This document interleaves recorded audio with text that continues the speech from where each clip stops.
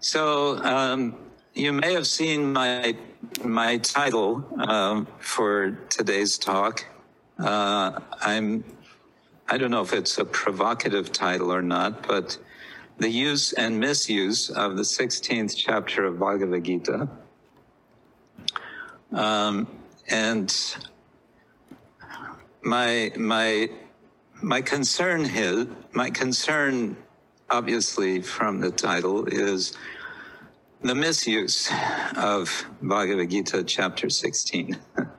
But we may want to say, as we are all aspiring to be devotees rather than demons, that the more interesting side of this discussion might be the proper use of chapter 16.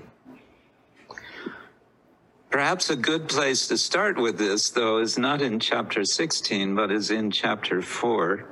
And before I go there, let us invoke Lord Krishna as Vasudeva by chanting Om Namo Bhagavate Vasudevaya. Om Namo Bhagavate Vasudevaya. Om Namo Bhagavate Vasudevaya. Om Namo Bhagavate Vasudevaya. Om Namo Bhagavate Vasudevaya. Om Namo Bhagavate Vasudevaya. Only if you get too loud, they'll hear you. Okay, so I want to start with verse number 3 of chapter 4. Sa evayam maya tedya yoga prokta puratana bhakto sime sakacheti rahasyam hi etad uttamam. Lord Krishna is explaining to Arjuna why he is speaking the Bhagavad Gita to him. He gives 2 qualifications. He says, Bhaktaha asi, you are a devotee, and Sakha, you are a friend. A particular kind of friends. There are different sorts of friends. A Sakha is a very close friend. And then he says, Rahasyam. Etat Rahasyam, which is Uttamam, this highest Rahasya, this highest confidential knowledge of yoga, which I spoke before and it got lost. I'm speaking it to you again. And I'm not just speaking it in a superficial way, I'm giving you the rahasya, the secret. And I'm doing this because of who you are. You are my bhakta and you're my friend. And of course, this is a theme which runs throughout the Gita and is highlighted especially by Srila Prabhupada in many of his purports. That if we want to get the proper understanding of Krishna's teachings, we should adopt as best we can the mood of Arjuna, the attitude of Arjuna, the spirit of Arjuna. So we get from that verse, chapter 4, verse 3, we get a good, strong, clear understanding of what that attitude is. So then when we come to chapter 16, which is called Prabhupada's title for the chapter, The Divine and Demoniac Natures. Nature is translating the word sampat.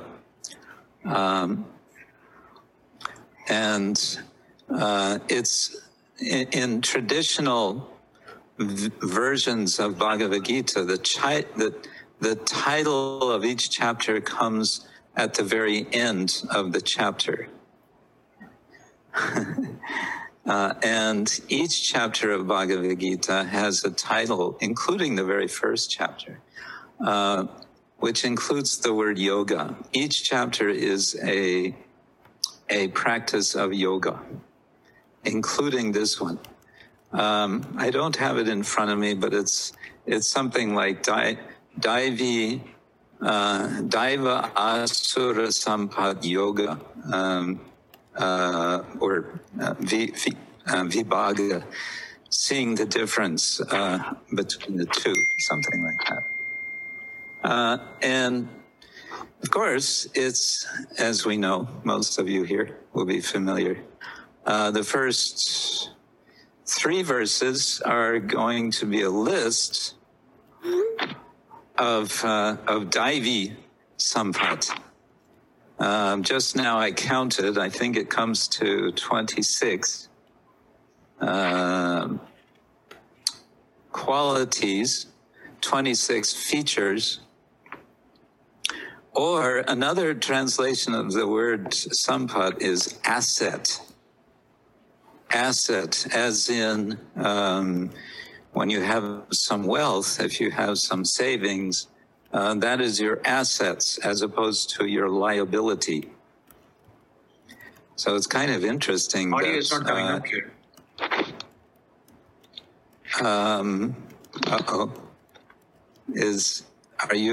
Are others hearing? Yeah, You're hearing? Maybe the Okay, host someone. mute out everyone else so that only Maharaj can speak when there's no interruptions. Someone just reported that they're not hearing the audio, but if everyone else is. Maharaj, I can hear you here in Portugal very well. Okay. Perfectly. Portugal Yatra Ki Jai. Hare Krishna. So it's interesting. I find it interesting that we have Daivi Sampat and we have Asura Sampat. We have assets of the Asura Bhava. But the point I want to make is that after Krishna lists these 25 qualities or features or sampat of the of Daiva, of devotees. What does he say next? He reassures Arjuna. He says, now I'm going to tell you what are the characteristics of Asura, the Asura Bhava, but don't worry. You, Arjuna, I'm not talking about you. Yeah, this is verse number 5. The transcendental qualities are conducive to liberation, whereas the demoniac qualities make for bondage. Do not worry. Ma shucha sampadang daivim abhijato asi Pandava. Do not worry, O son of Pandu, for you are born with the divine qualities. Now, here's where there could be a misuse of chapter 16. Is that, okay, we've agreed we're going to identify ourselves with Arjuna, and Krishna just told Arjuna, don't worry, you are born with divine qualities. So we may reassure ourselves that, okay, I am also born with divine qualities, and therefore all of what's being described of the Asura Bhava has nothing to do with me. It's going to be those people out there, other people who are asura. But now, before we go through some of those qualities and think about them, let's jump to verse number 21, where Krishna says, Trividham narakasya evam idam dvaram nashanam atmana kama krodas tata lobhas tasmat etat trayam tyajet. Prabhupada translates, there are three gates leading to this hell, lust, anger, and greed.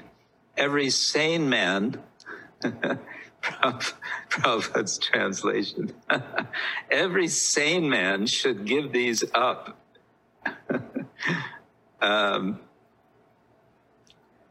Yeah, the word sane is not in the Sanskrit, but that's okay.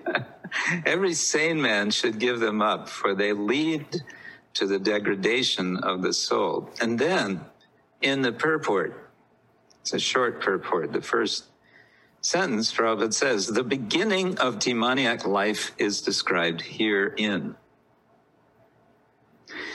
One tries to satisfy his lust, and when he cannot, anger and greed arise. And of course, this may remind us of what Krishna tells us toward the end of chapter 2.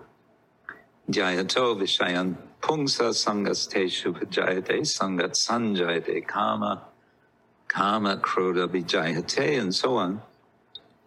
A sane man who does not want to glide down to the species of demoniac life must try to give up these three enemies, which can kill the self to such an extent that there will be no possibility of liberation from this material entanglement. And of course, after this, Krishna is going to speak perhaps more heavily, as we say, than anywhere else in the Gita, when he says, if one is not, before this, before this, Krishna has warned, Asaram yonim apanna mudha janmani mam aprapyaiva kaunteya tato yanti adamangatim. Attaining repeated birth among the species of demoniac life, O son of Kunti, such persons can never approach me. Gradually they sink down to the most abominable type of existence. So Krishna speaks with a loud voice here, we may say, with a very grave voice. And so it's interesting then that Prabhupada points out what is the beginning of demonic life. It's to enter into these three gates of hell, kama, krodha, and lobha. And again, he says in the translation and also in the purport, a sane man should give these up. So what I want to suggest is that the 16th chapter is serving this purpose of helping us to become sane by giving us a list of features of insanity, if you like.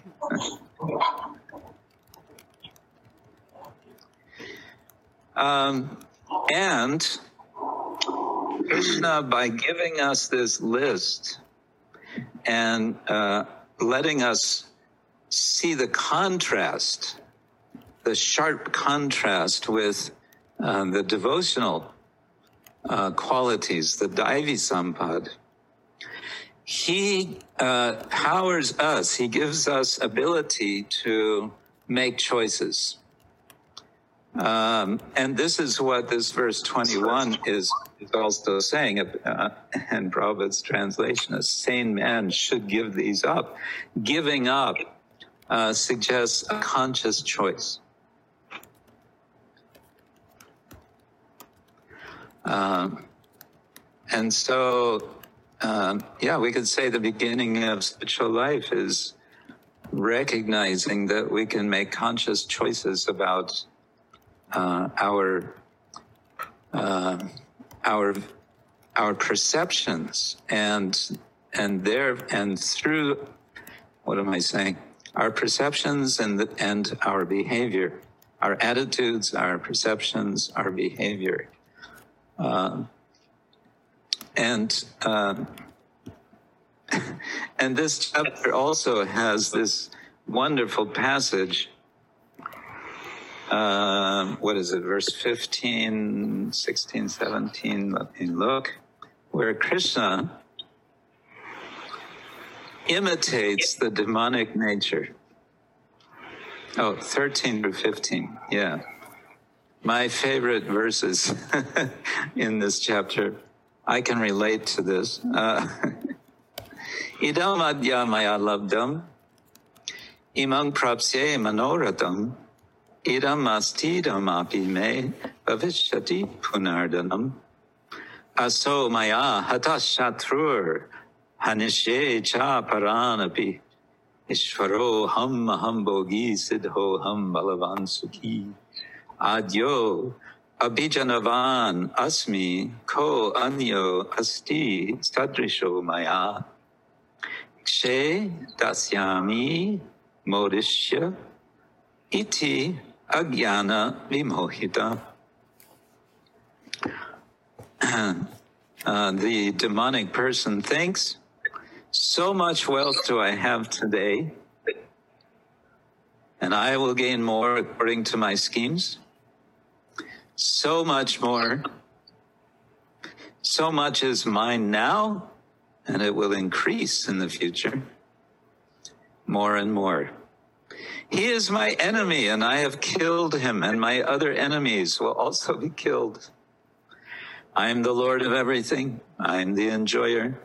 I am perfect, powerful, and happy.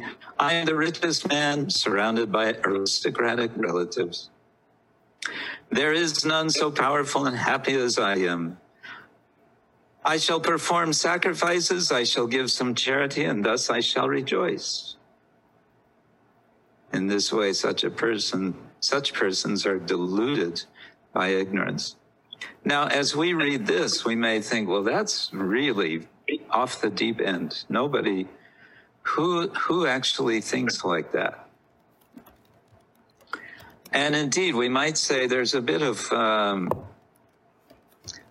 comedy here. I think I think what's happening here is that Krishna is speaking in a very sarcastic tone about, you can say, the extreme end of what might be understood more as a spectrum of mentalities than simply black and white. And this is really the point that I want to come to, which I think most of us understand most of the time, but sometimes, I don't know, some devotees seem to express a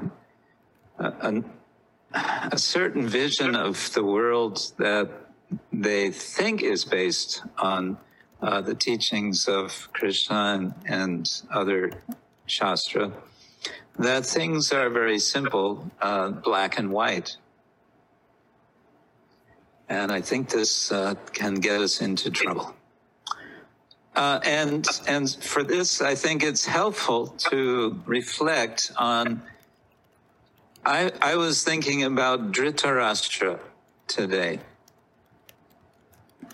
Dhritarashtra. What is the character of Dhritarashtra? We can say, well, he's obviously a demon, considering how he behaved, considering the fact that even when Krishna came to try to negotiate a peace before the Mahabharata war. And even Krishna displayed for him his Virat Rupa, and even gave sight to Dhritarashtra for that short, for those moments. Even then, Dhritarashtra would not, he would not insist to his son Duryodhana, who we might be even more ready to say is a demon. We may want to say, Dhritarashtra is he's a deranged character, and he shows many of he's lacking devotional qualities, and here we may want to recall the verse of the Bhagavatam, which also puts things in sort of black and white. You'll be familiar with this verse. Yasyasti bhaktir bhagavatya kinchana sarvair gunais tatra samasate sura. Harava bhaktasya kato mahan gunamanorattenasati dhavato bahi. The first half of the verse describes the qualities of the devotees as being that of, they possess the qualities of all the suras, all the devas. In contrast, abhaktasya, of those who are not bhakta, manoratena, because their minds are, because they're living, they are functioning on the platform of their minds, the chariot of their mind, which means the fluctuating, wild, open to all kinds of disturbance mind. Therefore, they are completely directed to the external world. So we may want to point to that to say, if somebody is not a devotee, then what are they? They're not, they must be a demon, because Krishna in the 16th chapter only speaks of two natures. He doesn't speak of more than two natures. So you're either one or the other. Yes? No. Yes? Maybe.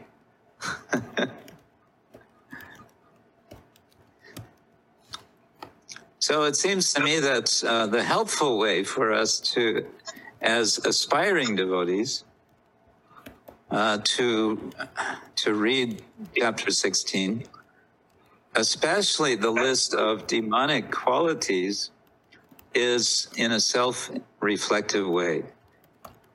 Could it be that there is some grain of tendency in myself when I read, well, it starts with pride. Dambo, darpo, abhimanas cha. Where is it? Yes, dambo, darpo, abhimanas cha. Krodha bharushyam eva cha. Agyanam cha abhijatasya. Artha sampadam asurim. Pride, arrogance, anger, harshness, ignorance. These qualities belong to those of demoniac nature, O son of Pritha. Well, maybe we sometimes are affected by some of this ourselves. And therefore, maybe we should be cautious in pointing fingers at others for their shortcomings.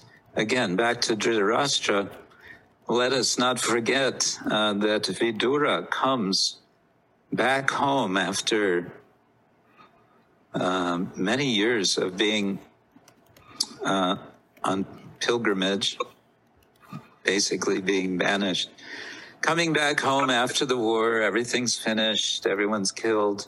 Dhritarashtra is this pathetic being who is just living off the mercy of Yudhishthira. And Vidura says, he goes to him and he's very direct. Says, you're living like a household dog.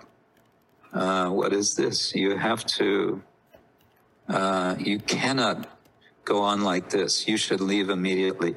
And Dhritarashtra accepts that. He accepts that advice from his half-brother. And then it's described in the first canto. He goes off to the Himalaya with his wife, Gandhari, and eventually I don't know if it mentions Gandhari, but in any case, Dhritarashtra realizes some kind of transcendental realization, Brahman realization. He has some sort of passage of purification. So Dhritarashtra is especially interesting because of how he is situated in the whole story of the Mahabharata. I find him the most pathetic character of the Mahabharata. He's not a tragic character, he's a pathetic character. Karna is in many respects a tragic figure. But Dhritarashtra is more pathetic. And so we might appreciate how Vidura feels for him. And by that, we can then appreciate how glorious Vidura is. Vidura is, he's not ignoring all the weaknesses of Dhritarashtra, but he's caring about him enough to pull him out from his ignorance. So Vidura is glorious. Dhritarashtra becomes, in some sense, also glorious. Then we may also think about Hiranyakashipu.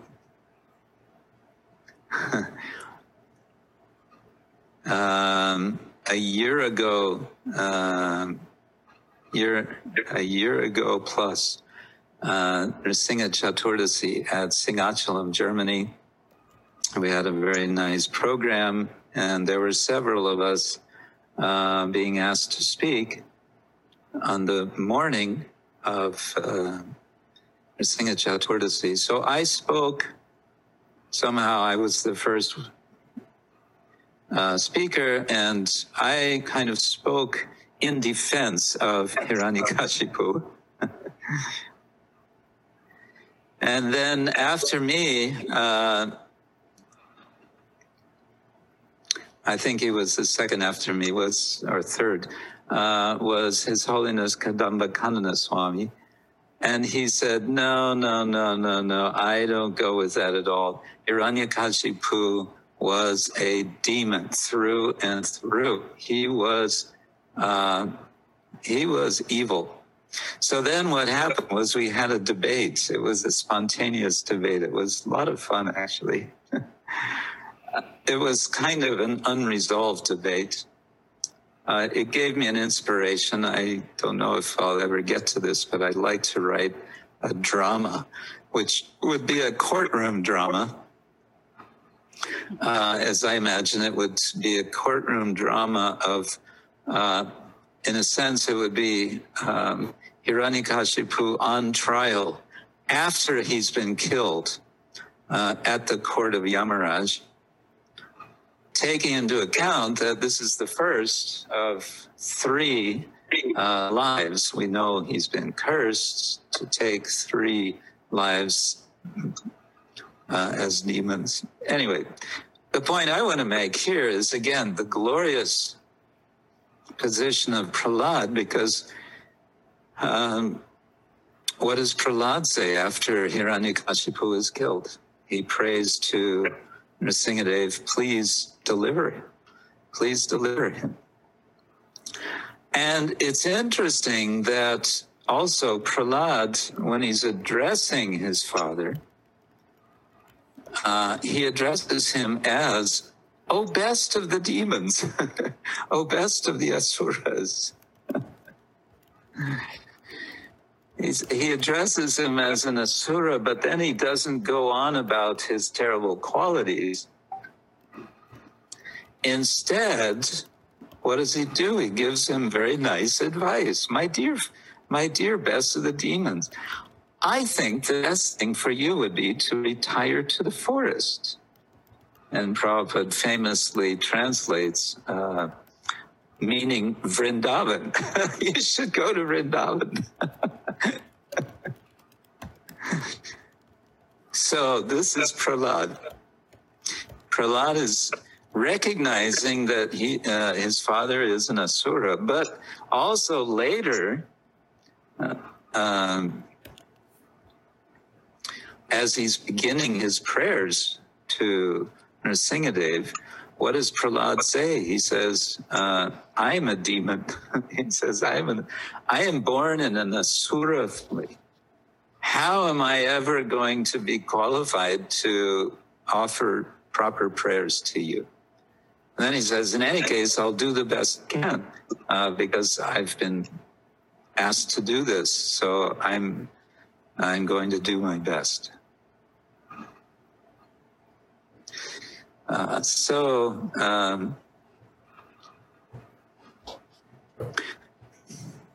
Yeah, I think a good use of Bhagavad Gita chapter 16 is to reflect on ourselves as we read through these demonic qualities, and then to turn back to the beginning of chapter 16, look through the qualities.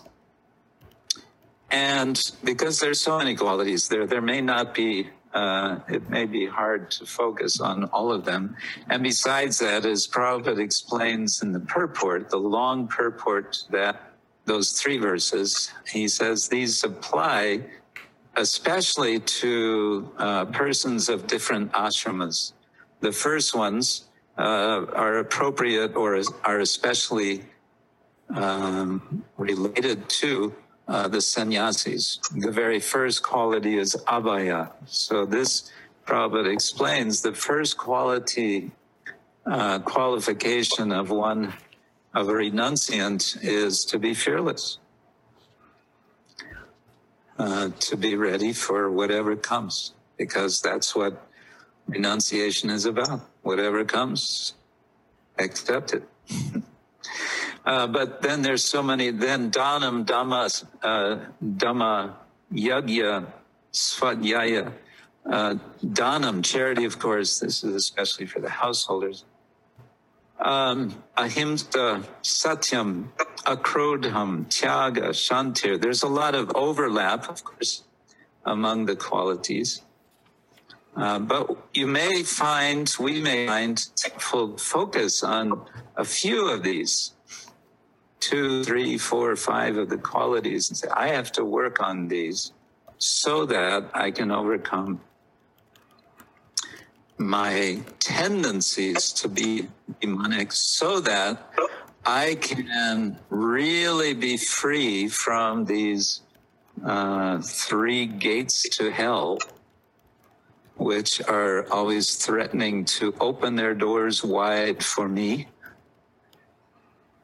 And in this way, then we become effective in helping others to also avoid these doors. Otherwise, if we become, finger wavers at the world, so the world is a demonic place.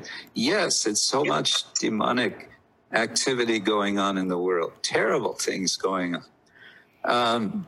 Horrible things. Ugra karma, in all respects, are overwhelming the world. Actually, there's a verse I came across. Someone sent me maybe from Ayurveda that epidemics or pandemics are a sign of corrupt leadership. They result from corrupt leadership.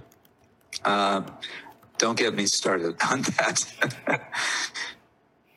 But we can be more effective in addressing demonic activities, demonic institutions, demonic behavior, if first and foremost we are clear in ourselves about our own identity, our own devotional identity, and be humble about that identity. By the Lord's grace only, by the grace of the Vaishnavas, I may be manifesting some Daivi Sampat. I wanted to just, I'll open this for questions in a minute, but because we hear the word demon so much, and of course Prabhupada translates asura as demon, I thought let's look it up in the dictionary. But before I look at this, the word asura, it is fairly commonly understood, as far as I know, in the academic world, that the word asura is connected with Persian language because the highest divinity of Persian tradition, of Zoroastrianism, was Asura Mazda. Probably not pronouncing that right. Asura Mazda. So it seems like, from a historical perspective, in India, the perception was those are the bad guys out there on the other side of the mountains. They're the asuras. So it's often the case, it's in practically every culture that there's always bad guys and good guys, and we are the good guys and they're the bad guys. But as devotees, we want to go beyond that. Okay, demon. In the Oxford English Dictionary, in ancient Greek mythology, daimon, a supernatural being of a nature intermediate between that of gods and men, an inferior divinity, a spirit, genius, including the souls of ghosts of deceased persons, especially deified heroes, often written daimon, that's D-A-E, where the A and the E are combined somehow, for distinction from sense two. And then sense two is an evil spirit. But here, there's an extensive explanation applied to the idols or gods of the heathen and to the evil or unclean spirits by which demoniacs were possessed or actuated. Then there's a long explanation here of how this word came up in Jewish tradition and then Christian, and got mixed up with the word devil, which in Greek is derived, it's based on the Greek diabolos. So the Greek daimon is just a spirit, but eventually it's understood to be an evil spirit. So anyway, the point is, we use this word in English, which has a history, which goes back in Christian and Jewish tradition. for an evil spirit, it has very much the sense of possession. Someone is possessed by a demon. But, which is to say, for us, we want to, I suggest, be very hesitant to name someone a demon. Someone may have demonic behavior, mentality, all these things, but to say a person is a demon may be shutting us off from our duty, which is to find where is Krishna deep down in the heart of this person or these persons. Right, we hardly scratched the surface of chapter 16, but I don't want to go on too long. Maybe I should stop here and let's see if anyone wants to comment or question.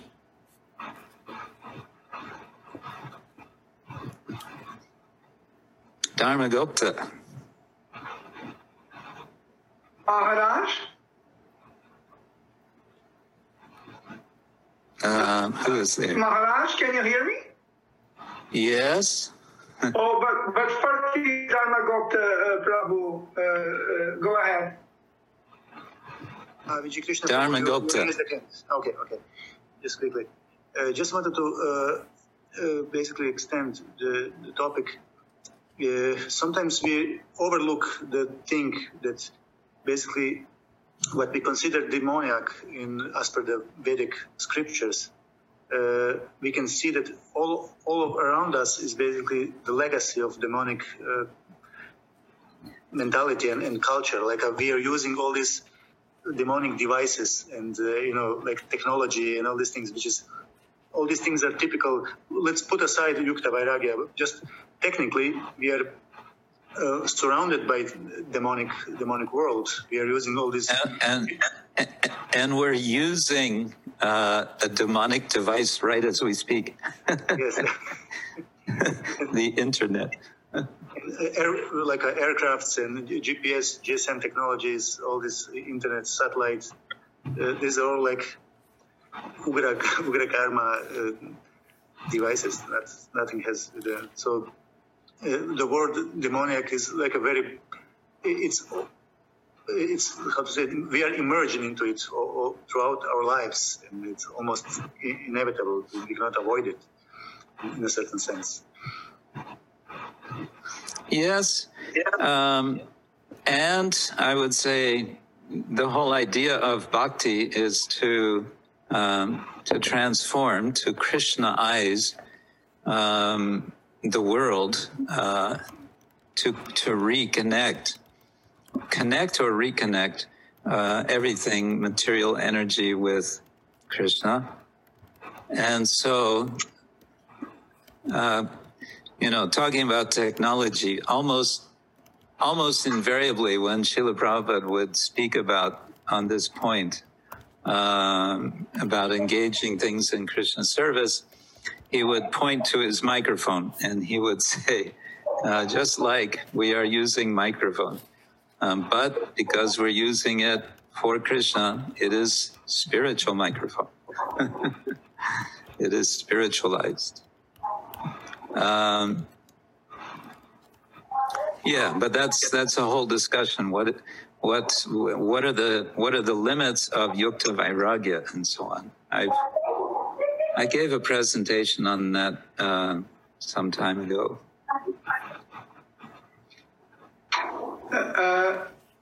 Maharaj? Yes. May I? Please. Maharaj, my question is first, please accept my humble obeisances. All glory Hare to Krishna. Srila Prabhupada. Jai. Maharaj, my question is related to text 5, where we find Krishna chanting to Arjuna, born with the divine qualities. Right. The end of this text is born with the divine qualities. So here in Portugal, we have a popular saying which says that when a piece of wood, like a branch in a tree, is born with a deformed shape, it is very difficult, it is impossible to make this shape change. Let's imagine the piece of wood, the branch has a bent shape, so it is not possible to make it straight. Yeah. So when I read Born with the Divine Qualities, my question is it that a person born with the divine qualities will never change, will always be a good person, a godly person, until he leaves his body? Is it that a person born with demoniac qualities will be until he leaves his body a demon? I think you answered these questions with your lecture, but I need you to say it again, please. Okay. Because Maharaj, here it seems to me that Krishna here is saying, do not worry. Yes. You are a godly person. You do not have to worry, because until you leave your body, you are safe. Your fate is sealed. What about a demoniac person born with bad qualities? Is it that the fate of this demoniac person is already sealed until he or she leaves his body? Well, if I were following Madhvacharya, I would say yes. He seems to have this idea of kind of predestination. You're predestined. Either you're going up or you're going down, and there's nothing you can do about it. There's also, of course, Calvinist Christian tradition, which is essentially the same idea. But my understanding of the whole project Krishna has in speaking the Gita. No, la femme. What? Hare Krishna. Yeah. Yeah, if you can turn off your microphone, whoever you are. Papi. Yeah, I fight only. So the whole project of Krishna is to give opportunity for conditioned souls to become elevated, to change. Therefore, Bhagavad Gita is there. Therefore, the whole tradition is there. The teaching of yoga, he says, it was broken. Now I'm bringing it back. Why is Krishna bringing this teaching back? If it's all predestination, you're either born a demon or you're born as a devotee. There's nothing you can do about it, one way or the other. Then one has to ask, then why even have the teachings of Bhagavad Gita? Yes, Maharaj, I understand. Maharaj, is it that this lecture is being recorded?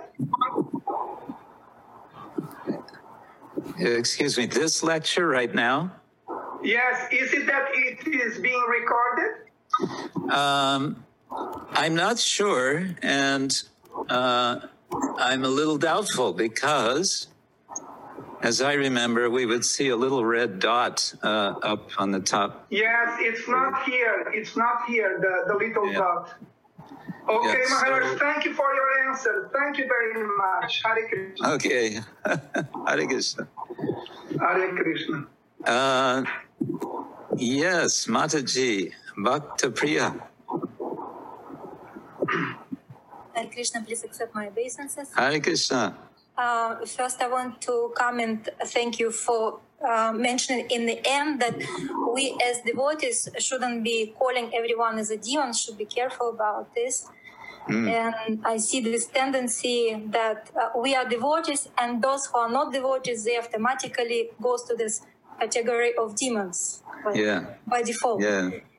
And my question is about Hiranyakashipu, that of course he has this, he was very lucky to have this son Prahlada, and he was praying for him, for his deliverance, but we know how many sins he committed, how many crimes. And so after, of course, being killed by Lord, it's automatically he became delivered, and he was eternal associate of the Lord.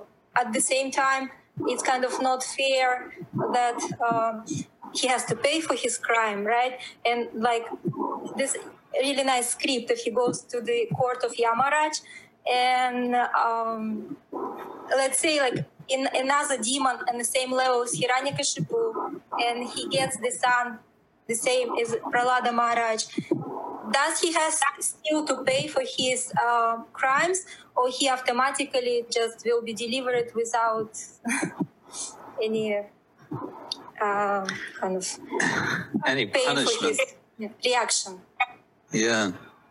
No, it's an interesting question, and that's why I've thought I have this interest. I don't know again if I'll ever get to it, but to really explore that because I feel also there's something here needing to be worked out with respect to the whole notion of justice.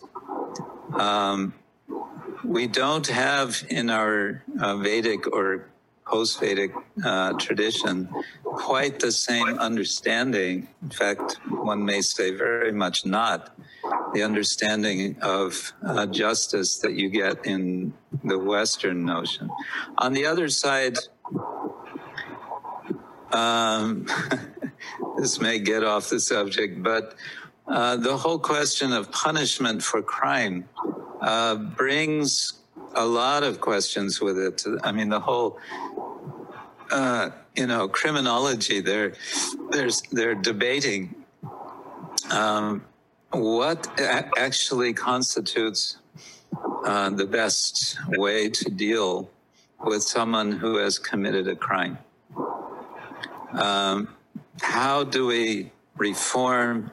To what extent do we punish? How do we deter crime by the threat of punishment, and so on?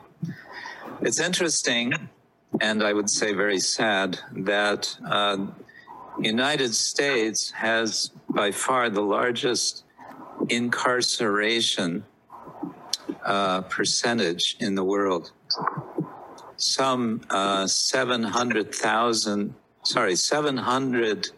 per 100,000 population are in prison.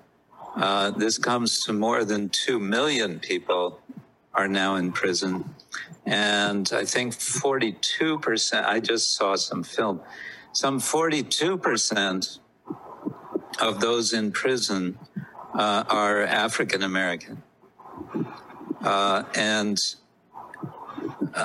how that's all playing out in terms of punishment, correction, and so on, they don't have a clue. The prison system in America is now privatized. It's become a business. The more prisoners you get, the more money you get. Oh my God. Yeah. And how do you get more prisoners? You encourage your local judges. I'm using a very polite word here, encourage. You encourage your local judge to give sentences which put people in prison. What is that doing to American society? So back to Hiranyakashipu. Yes, he was a terrorist. From what we read, he was doing horrible things, aside from what he was doing to his own son. How is that best punished?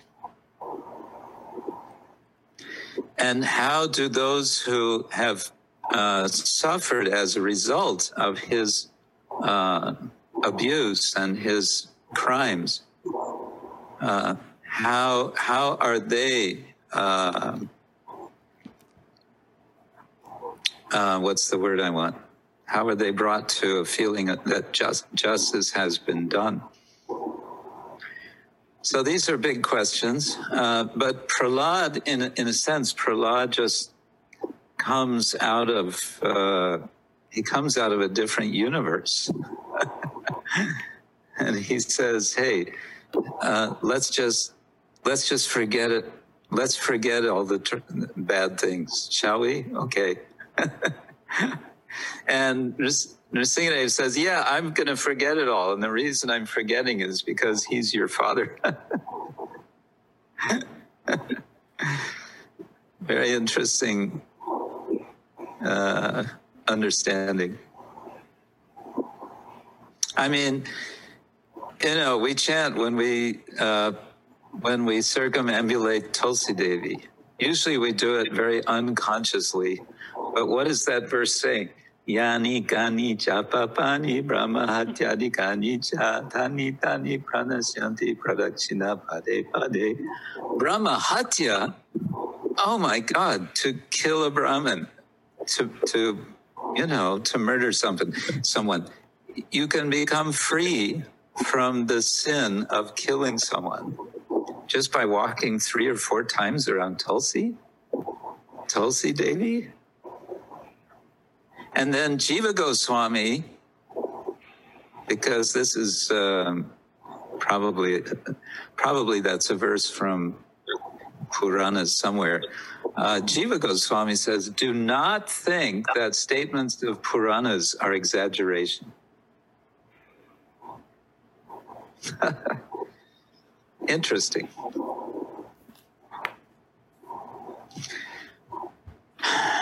Okay. Well, Maharaj? Yes. Maharaj, we need to know about your next Zoom class. Where can we find you, and when can we find you in the Zoom classes? Hare Krishna. Thank you for your kind question. I don't have anything scheduled for this venue. If the New York people invite me, I suppose we can do it again. I'm occasionally doing other things. On Saturdays, we have a little Sangha,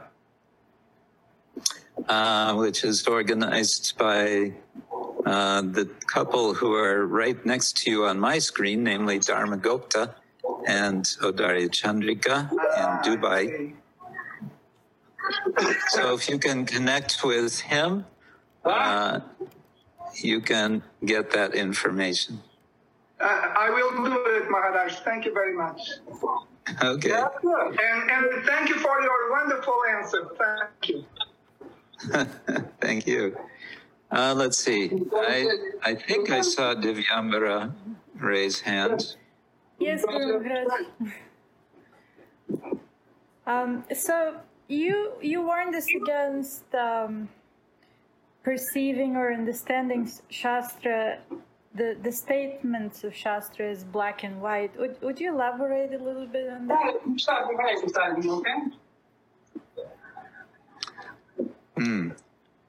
We don't have someone to turn off others' microphones, do we? You are the host, so you can actually turn someone else off. Oh, I'm not sure I know how to do that. Oh, maybe here, mute. Guru Maharaj, you. Oh yeah, I got it. Thank you. You Thank can you. also appoint someone as a co-host, so the other person can do that. Ah, yeah. See, I have to learn all these little tricks.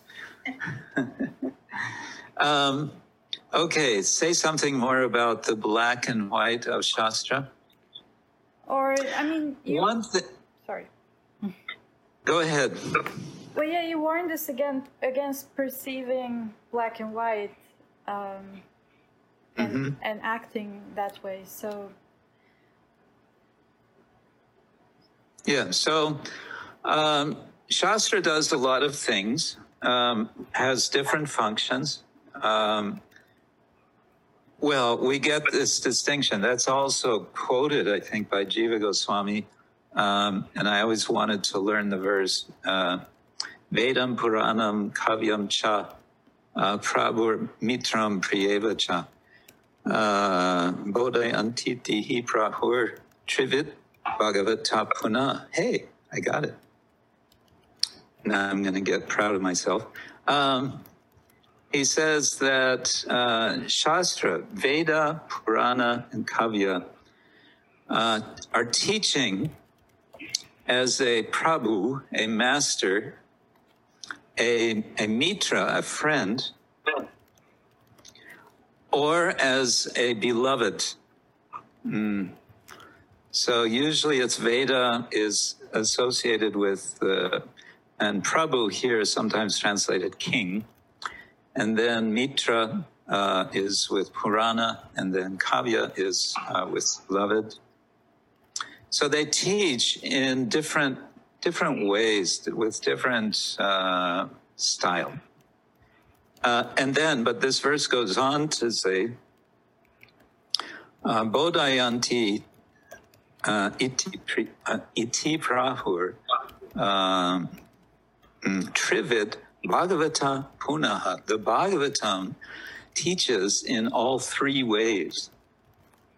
All three ways are to be found in the Bhagavatam. So the Bhagavatam is very rich. But aside from that, so what I wanted to say is sometimes Shastra speaks in strong language with a purpose of emphasizing something, possibly, telling if you don't do this, you're going to hell, and so on.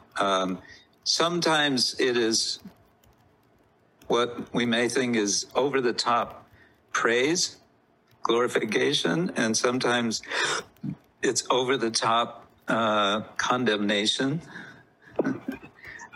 And there seems to be nothing in between. But this is where a very strong competence in Shastra is necessary, whereby, okay, yes, it makes this statement here, but what else is being said? What else is being said within the same Shastra, first of all? What else is being said in other Shastra? What are the ways to appropriately gauge or weigh the different Shastras in relation to each other? This is the whole area of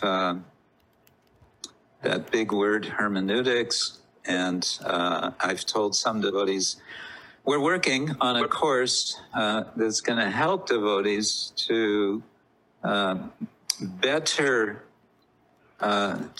be able to better use Shastra in appropriate ways for understanding how to deal with different situations, different questions.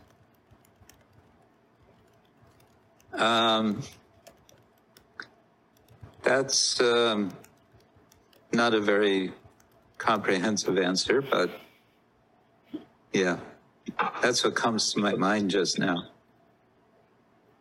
thank you.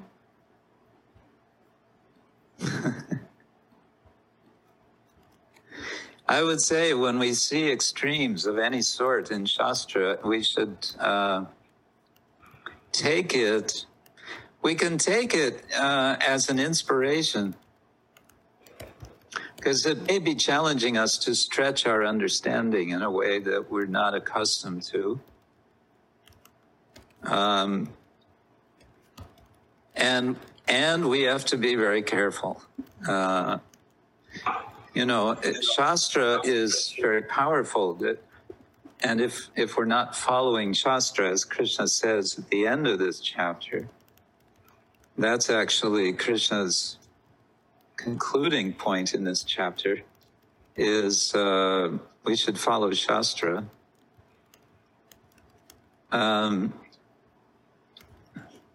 If we're not following Shastra, then we're going to be controlled by Shastra, by weapons.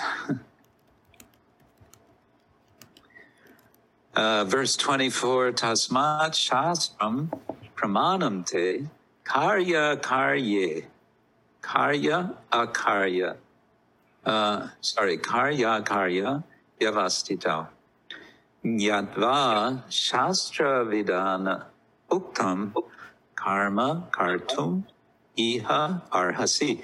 One should therefore understand what is duty and what is not duty by the regulations of Shastra. Knowing such rules and regulations, one should act so that one may gradually be elevated. But here I think also is helpful. I always go back to this favorite statement in a song from Narottam Das Thakur, Sadhu Shastra Guru Vakya Hridaye Koriya Aikya Satatamba Jibo Prema Maje. There's a system of checks and balances. When I was quite young in school, one of the first things we learned about our American government that was supposed to be so wonderful is that it has a system of checks and balances.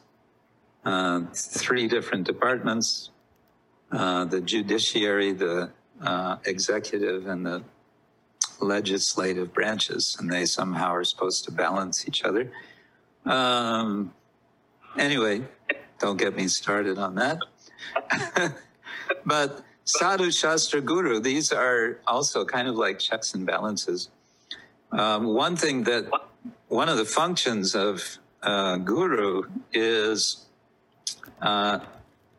he is or she is selective, telling us what's important and what's maybe not appropriate or applicable for ourselves from Shastra. And sadhus do similar.